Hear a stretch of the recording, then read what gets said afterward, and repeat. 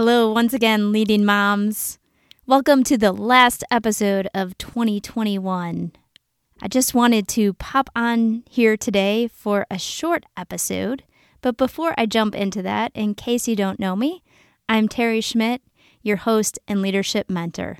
I'm the founder of the Moms That Lead movement, where we are so excited about unlocking the leadership potential of healthy, purpose-driven moms. So before we get started today, if you haven't listened to the episode about taking control of 2022, I encourage you to stop this episode and go back. Because basically, what I'd like to talk about today is any thoughts that you've had over the last several weeks about that SOAR exercise that I introduced in that episode. If you remember, SOAR, S-O-A-R, is an exercise that you can do as part of your own leadership development as well as your team development. So how has it been going? Have you had some time to think about your strengths, what really went well this past year that you'd like to see more of in the future? Have some of the episodes in the past few weeks made you think about some opportunities that you want to focus on for next year? Maybe like Crystal talked about, you really want to dig down into the core of who you are instead of placing your value just in all the different roles that you play. Or maybe like Natalie talked about, you want to focus on prioritizing actions that give you energy, really focusing in on your physical, mental, and emotional health. Or maybe, like Christy and I talked about, parenting and how you approach it is what you want to focus on in terms of your opportunities for 2022.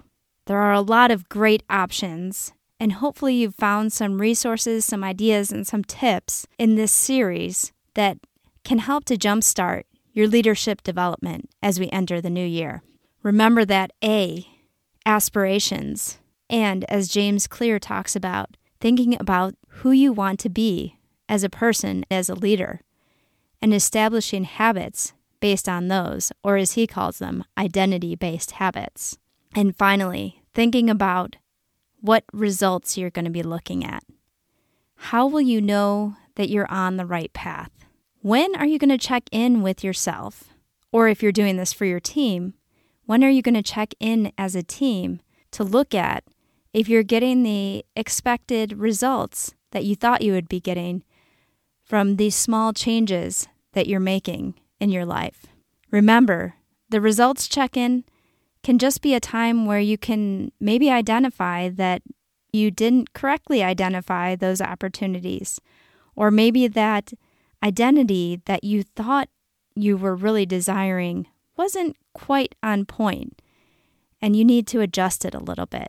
That's primarily what the results check-in is for. So again, I hope you've had some time to think about this.